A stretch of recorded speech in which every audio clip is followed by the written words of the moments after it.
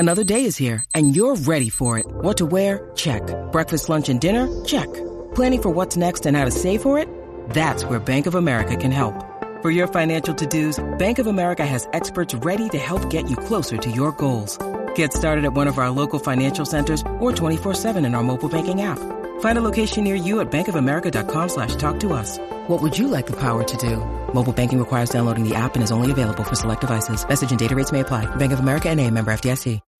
When you need mealtime inspiration, it's worth shopping Kroger, where you'll find over 30,000 mouth-watering choices that excite your inner foodie. And no matter what tasty choice you make, you'll enjoy our everyday low prices, plus extra ways to save, like digital coupons worth over $600 each week. You can also save up to $1 off per gallon at the pump with fuel points. More savings and more inspiring flavors make shopping Kroger worth it every time. Kroger, fresh for everyone. Fuel restrictions apply. From the Fifth Quarter Studios in Madison, Wisconsin, you're listening to Coach Unplugged. And now, your host, Steve Collins. Hey, everybody. Welcome to Coach Unplugged. Before we jump off into the podcast today, I'd like to give a big shout out to our two sponsors. First of all, Dr. Dish, the number one shooting machine on the market. They are innovative. They are easy to use. They are they've made the 18-year-old in my house a shooter because he's taking a lot of shots on that machine. So go over and check it out. You can help the podcast out by just letting them know that you heard it from us. Mention Coach Unplugged, and you will get the biggest discount. I know a lot of people have a $300, but we have a $350 because I fight for you guys. $350 discount. Mention Coach Unplugged, and they'll give you $350 discount. So go over and do that. Also, go over and check out teachhoops.com for coaches who want to get better. One-stop shop. It is a little bit of everything you need to become a better basketball coach. I'm not super optimistic about our basketball season this year, but I will be available. I think I'm going to be available a lot. I'm not going to be a practice. I'm going to be available to help you and mentor you and hopefully help your team. So come over and join us at teachhoops.com. Become a better basketball coach. You know, there's lots of resources. You have lots of great resources and available out there. But if we have content, we put it in. We're not going to upsell you. We're not going to all of a sudden, say, hey, look, we have these 3 courses, but we also have this membership. Now, if we have it, we're going to put it into our membership. We're not going to upsell you like I know some people are doing right now. So go over and check it out, and let's head off to the podcast. Austin, Texas. So fairly urban. You're urban, yeah. So I right. can see the rurals kind of getting away with it, like the Montanas and the Utahs and the South Dakotas. But that's right. Yeah, I don't know. All right, so go ahead. Do you have questions? Yes, 2 primarily. So okay. I'm still fairly new coach. Okay. And I teach varsity and then kind of run the program from 5th through 12th grade for our private school. And so the program has grown exponentially since I arrived. This is my 4th season. That's good. And it's great. It's a great problem to have. And so the first is just kind of keeping that momentum and the train going. So for example, to kind of just paint the broad picture, this is my 4th season. So first year, I inherited a bunch of seniors, and we had a total of 10 players. And we went the furthest into state that the school had ever been. It was the best season, 1 district, all those things. And so that galvanized me and everyone else, kind of confirmed that I made a good career switch out of consulting into teaching and coaching. Okay. And then I graduated all those seniors. The next year I had 1 win. And that was hard. That was the best thing about juniors is they become seniors, but that is true. I know it's yeah. Unfortunately, I didn't have any juniors my first year, so I had 0 seniors my second year. Yeah, that's hard. And it was essentially a JV team with 1 legitimate starter that carry over from the previous year. Okay. And then we fought and battled, never lost a 4th quarter, but we just were outmatched. Yeah, that happens. Okay. And then last year, it was a team of great talent, very young team. Tons of top 10 players. Out of the top 10 players, I think 8 were freshmen or sophomores. Ooh, that's good. It is. and then and we made playoffs again. It was good season. That's even with some significant injuries in the middle of the year. Do you so explain to me how Texas works. So do you jump into with everybody else, or is there like a private separate thing? Or so preseason we can play anyone that we want, and we'll scrimmage kind of mid-level public. Okay. And play maybe some of that. And then district, it's all private school league. So it's like your own little state tournament for the private. That's right. Okay. And so we're mid-level, TAPS 4A, and there's 2 divisions above us. Okay. Of TAPS 5 and 6A. Okay.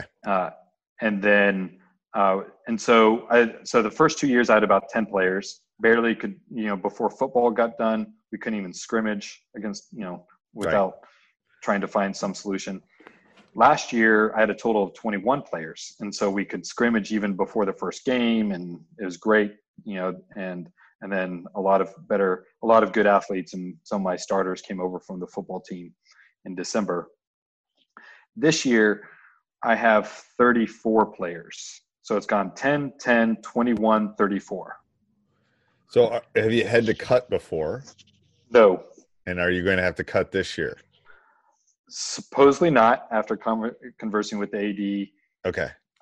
But we also aren't sure if we have the resources for 3 teams. We don't have our own court yet. We're a very new school. Okay. And so, finding coaches and balls and court space and uniforms, and especially in a recession and uniform. That's right. Oh yeah. Okay. So that's one is like, okay, so that's a good problem. It's a good problem. Cutting is the worst. It's the horrible part of my job. I hate it. So that's the first part of the talk. The second part of the talk is purely focused on the varsity. My top player is unique. He's like a 6'7". We kind of play him inside, but he's more of a natural 3 or 4 stretch 4. He's a Kevin Durant. Yeah, that's right. Okay. Doesn't have the shooting yet, but he'll get there. Okay. And what year? He's the smartest basketball player in the history of my program. Maybe one other player can compete, but he's very smart basketball. Is he a sophomore? Sophomore. Mm-hmm. Going to be a sophomore this year? That's right. Yes. Yeah, my sophomores and juniors. Okay. And even some of the freshmen are ballers. Can't teach height, baby. Can't teach height. Okay. And then 2 through 10 or 11, it's pretty interchangeable. They have different skill sets, but the talent is pretty even, like the competitiveness and everything else. And then even 12 through 15, I can plug them in certain roles and to like 4 to 5 minutes a game for either just saving some players or like to say, hey, I need you to do this, and they'll go do it. Right. But carrying 15 on varsity, right. Do that. So I've done that. It's hard. Yes. You can do it when they're younger, but you definitely can't do it when they're older.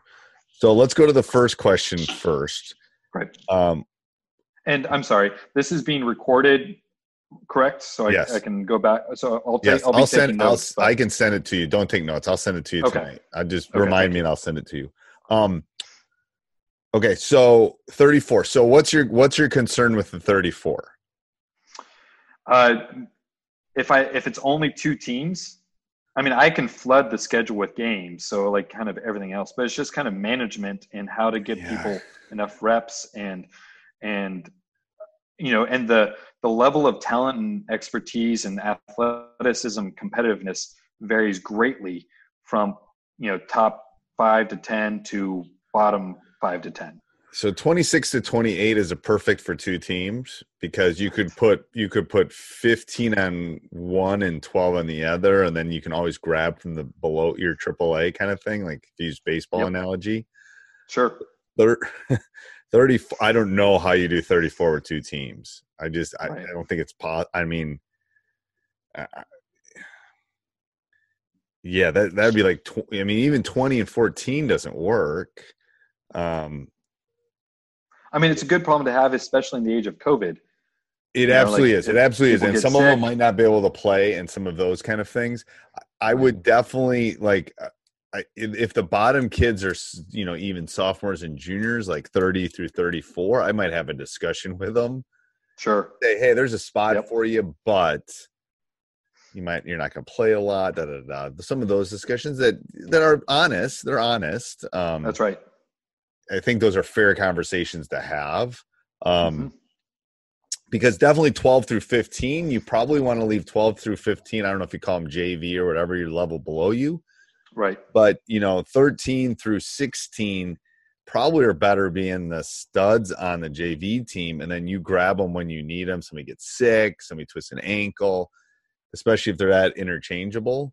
That's right. So that would be my thought with that issue. Great issue to have. If he keeps growing, you're going to eventually have to have 3 teams. So what are you thinking offensively and defensively with your varsity team? We were a little too complex last year, and so I want to open it up and do a little bit more free flow, spread the court. I have some good ball handlers, but the smartest player is my tall guy, and so I've been, kind of like the idea of bringing them from down low, spreading the court as the ball comes up, having the guards go down to the corners, and with 2 shooters on the wings, have him come up after setting a couple screens at the point and running it through him. Hey everybody, I hope you're enjoying the podcast. We really appreciate you taking time out of your day to listen to me and those and the interviews and all that. If you do like these, we've been putting them on for 3 or 4 years. If you like them, we would ask you to subscribe and leave a review, Apple Podcasts, Spotify, or wherever you listen, or just send me an email. I'd love to hear from you, steve@teachhoops.com. When you're there, maybe come over and check out teachhoops.com for coaches who want to get better videos, audio, community, one-on-one calls, office hours. I just got off a call with a teachhoops.com member. We broke some film down for him. So go over and check that out, and we really appreciate that. And if you have time, go over and check out High School Hoops and Teacher Side Gig. Those are other podcasts under the Coach Market media conglomerate. I looked at Triangle, especially since he's a good passer. There's Princeton, and so I've got somebody that's coming to give a 3-day clinic in middle of September. When do you start? Early November. Okay, so John's going to do a clinic on the Princeton, 2 hours a night for 3 nights in the middle of September. So that might be something to look at because both the posts and the chin, all that. I mean, right. You want that kid to be around it a lot, obviously. So are there other 6-7 kids that can guard him in your league? One, but no, actually, they went down a division. So not. We change divisions districts every 2 years. Okay. And so there's one in the team that I know of.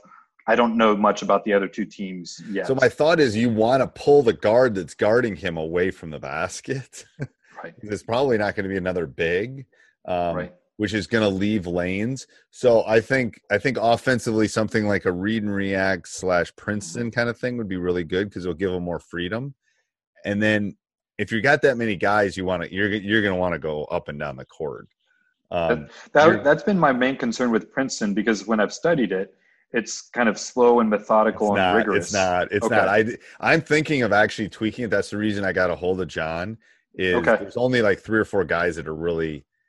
First of all, it's clamped down. No one can find stuff on the Princeton. It's crazy.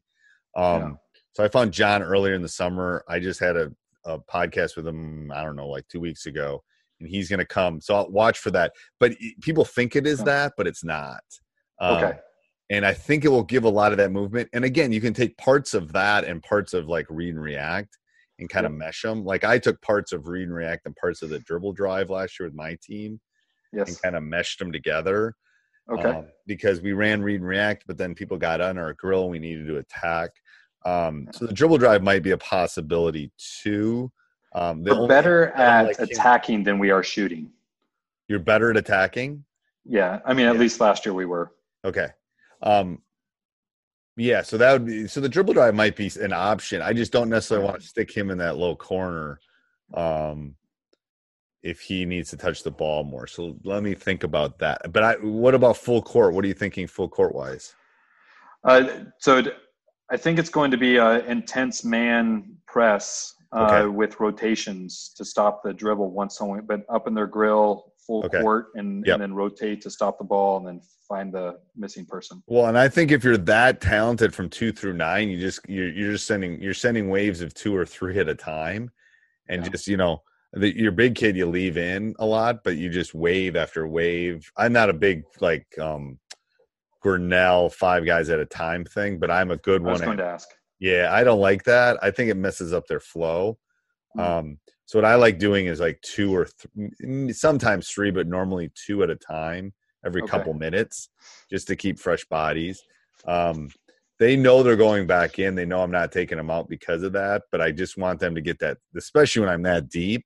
Like that's what I was doing this year is 2 minutes rest, 2 minutes rest. Now we play 18-minute halves, so we almost play a college game.